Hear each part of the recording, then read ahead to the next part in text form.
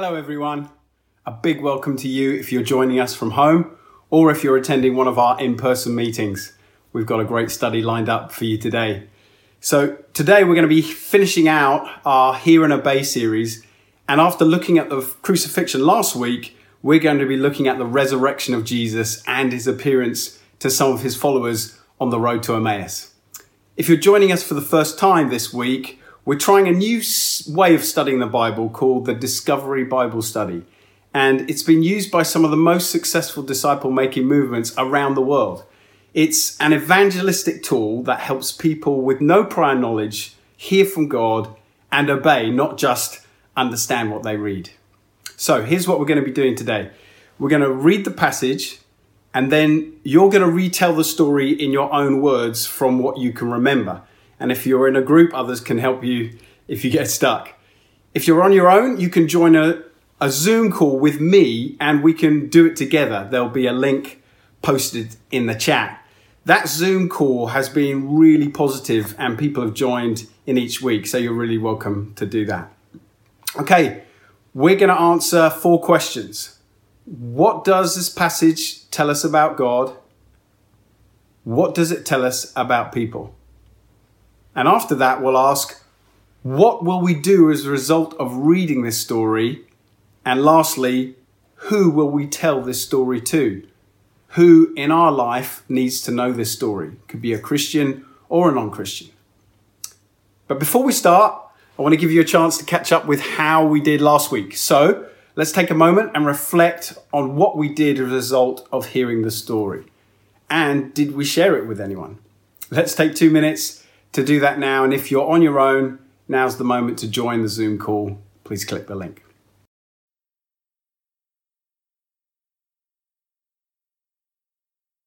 Welcome back. Those are always challenging questions, aren't they?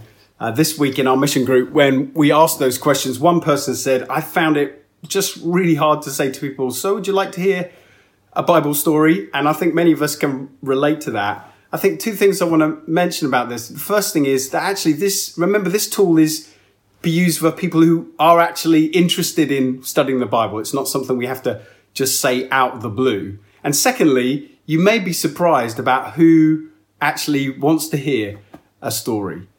Someone told me of how she often meets up with her friend who's a Syrian refugee, and they meet up in her friend's house, but there's always the TV on.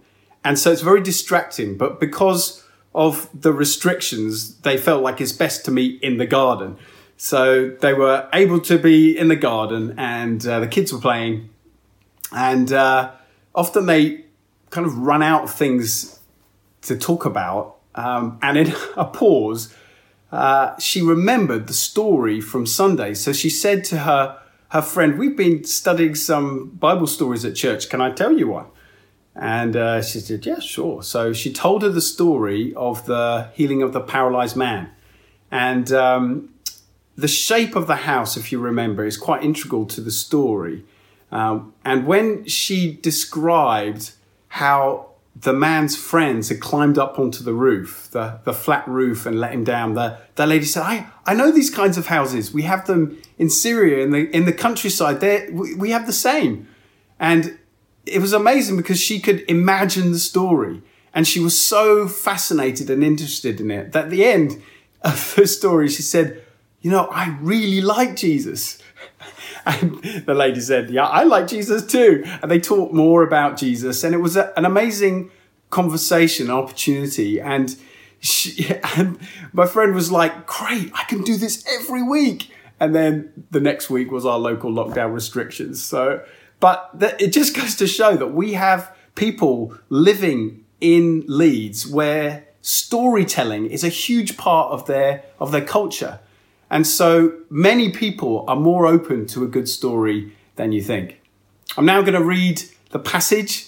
And as it's quite long, we're not going to have it read in another version. And then we'll be back in our breakout groups and 2 people will attempt to retell the passage in their own words. So Luke 24, verses 1 to 35. On the first day of the week, very early in the morning, the women took the spices they had prepared and went to the tomb. They found the stone rolled away from the tomb, but when they entered, they did not find the body of the Lord Jesus. While they were wondering about this, suddenly 2 men in clothes that gleamed like lightning stood beside them. In their fright, the women bowed down with their faces to the ground. But the men said to them, "Why do you look for the living among the dead? He is not here. He is risen. Remember how he told you while he was still with you in Galilee. The Son of Man must be delivered over to the hands of sinners, be crucified, and on the 3rd day raised again." Then they remembered his words.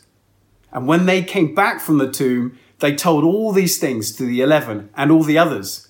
It was Mary Magdalene, Joanna, Mary, the mother of James, and the others with them who told this to the apostles. But they did not believe the women because their words seemed like nonsense.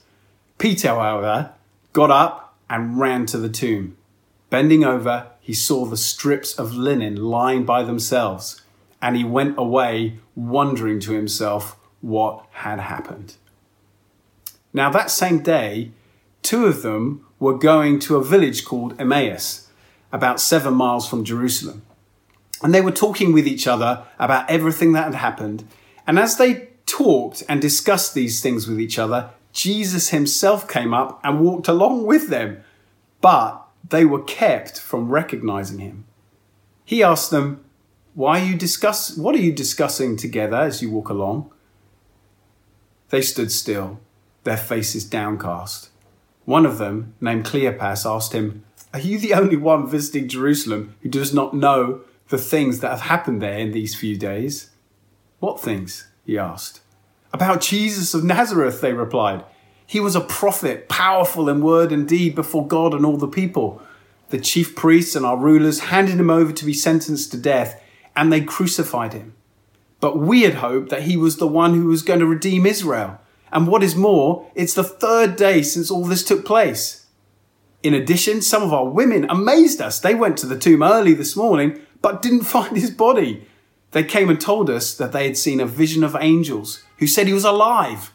And then some of our companions went to the tomb and found it just as the women had said, but they did not see Jesus." He said to them, "How foolish you are, and how slow to believe all the prophets have spoken. Did not the Messiah have to suffer these things and then enter his glory?" And beginning with Moses and all the prophets, he explained to them what was said in all the scriptures concerning himself. And as they approached the village to which they were going, Jesus continued on as if he were going further. But they urged him strongly, "No, stay with us, for it's nearly evening. The day is almost over." So he went to stay with them. When he was at the table with them, he took bread. He gave thanks, broke it, and began to give it to them. And then their eyes were opened, and they recognized him, and he disappeared from their sight. They asked each other, "Were not our hearts burning within us while he talked with us on the road and opened the scriptures to us?" And then they got up and returned at once to Jerusalem. There they found the 11 and those with them assembled together and saying, "It is true, the Lord has risen and appeared to Simon." Then the 2 told what had happened on the way and how Jesus was recognized by them when he broke the bread.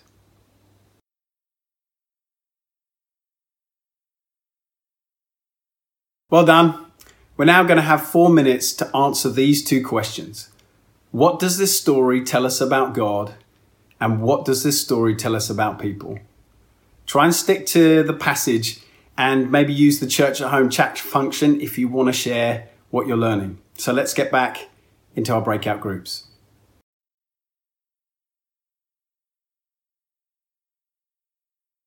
Well, I hope that was encouraging for you. Here's a few things that particularly stood out to me. What does it tell us about God? Well, firstly, God sends angels as his messengers. He has angels in his employment. Verse 6, God has triumphed over death. Jesus is alive. He rose from the dead. Verse 6 and 7, God is true to his word. Verse 15, God reveals he's alive to unlikely people. To declare first he's alive to some women would have been a ridiculous thing to do if he wanted it to be proven to the whole community that this had happened. But God doesn't work according to the way we think we should be doing things. Verse 15, God walks with people. So we've seen as the disciples walked along the road, Jesus walked with them. Verse 17, God asks key questions and challenges people's answers. Verse 27, God wants people to know he is the fulfillment of the Old Testament. Verse 31, God opens people's eyes and minds. And verse 32, God's presence makes people's hearts burn within them. What does this passage tell us about people? Well, verse 5, people are scared of the supernatural. They're scared of things that they don't understand. Verse 8, people easily forget the things that have happened and the things that God tells them. Verse 17, people grieve, they're sad and downcast when difficult things happen. Verse 25, people are slow to believe and foolish. Verse 29, people can persuade God to stay. The disciples urged him on the road, no, please stay and talk with us some more. So people can persuade God to stay. Verse 32, people can experience God's presence in their hearts, that burning fire that they felt while they were with Jesus. And verse 34, people love to share good news. Okay, 2 final questions. What will you do as a result of reading this passage? Let's take a moment to ask God, what do you want me to do with what I've heard today? What does obedience look like this week for you? Maybe it's spending a bit of time reading the Old Testament, Moses and the prophets, and asking God to speak to you about how the stories relate to Jesus. Jesus is pretty good at doing that for his followers. It could be simply going for a walk with someone who's just lost someone or is confused or has a lot of questions. With the current restrictions in Leeds, we can't socialise in people's homes and gardens, but we are allowed to go for a walk with someone. And the last question is, who will you share this story with? Who comes to mind? Or if no one specific comes to mind when you pray and think about it now, ask God every day this week to give you an opportunity to share it with someone who needs to hear it, and then keep alert during the day. Okay, so you have 4 minutes now to answer those 2 questions.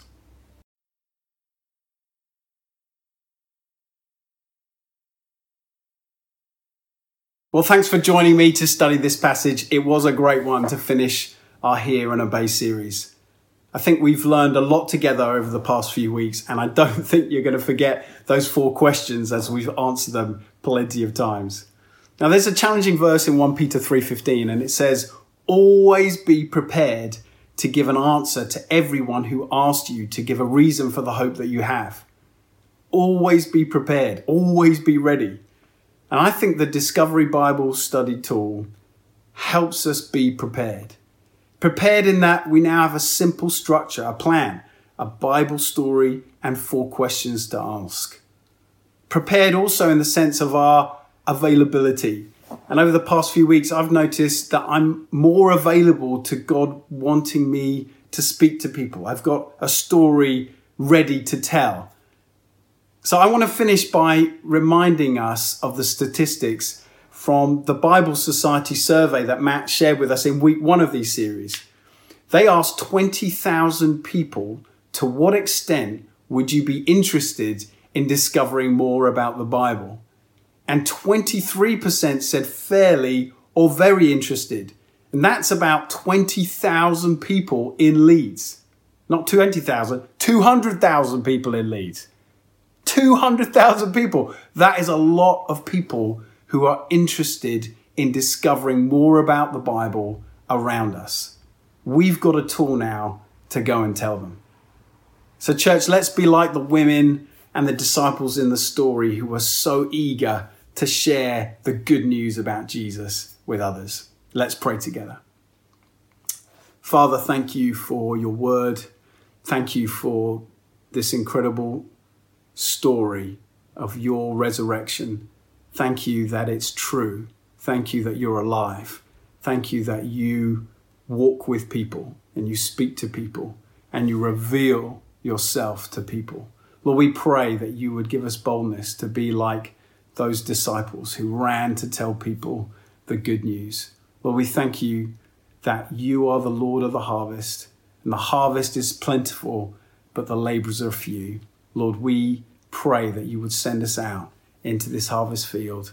And we thank you for the great news, the wonderful news, the brilliant news that you are alive and want to speak and reveal yourself to the people of Leeds. In Jesus' name we pray. Amen.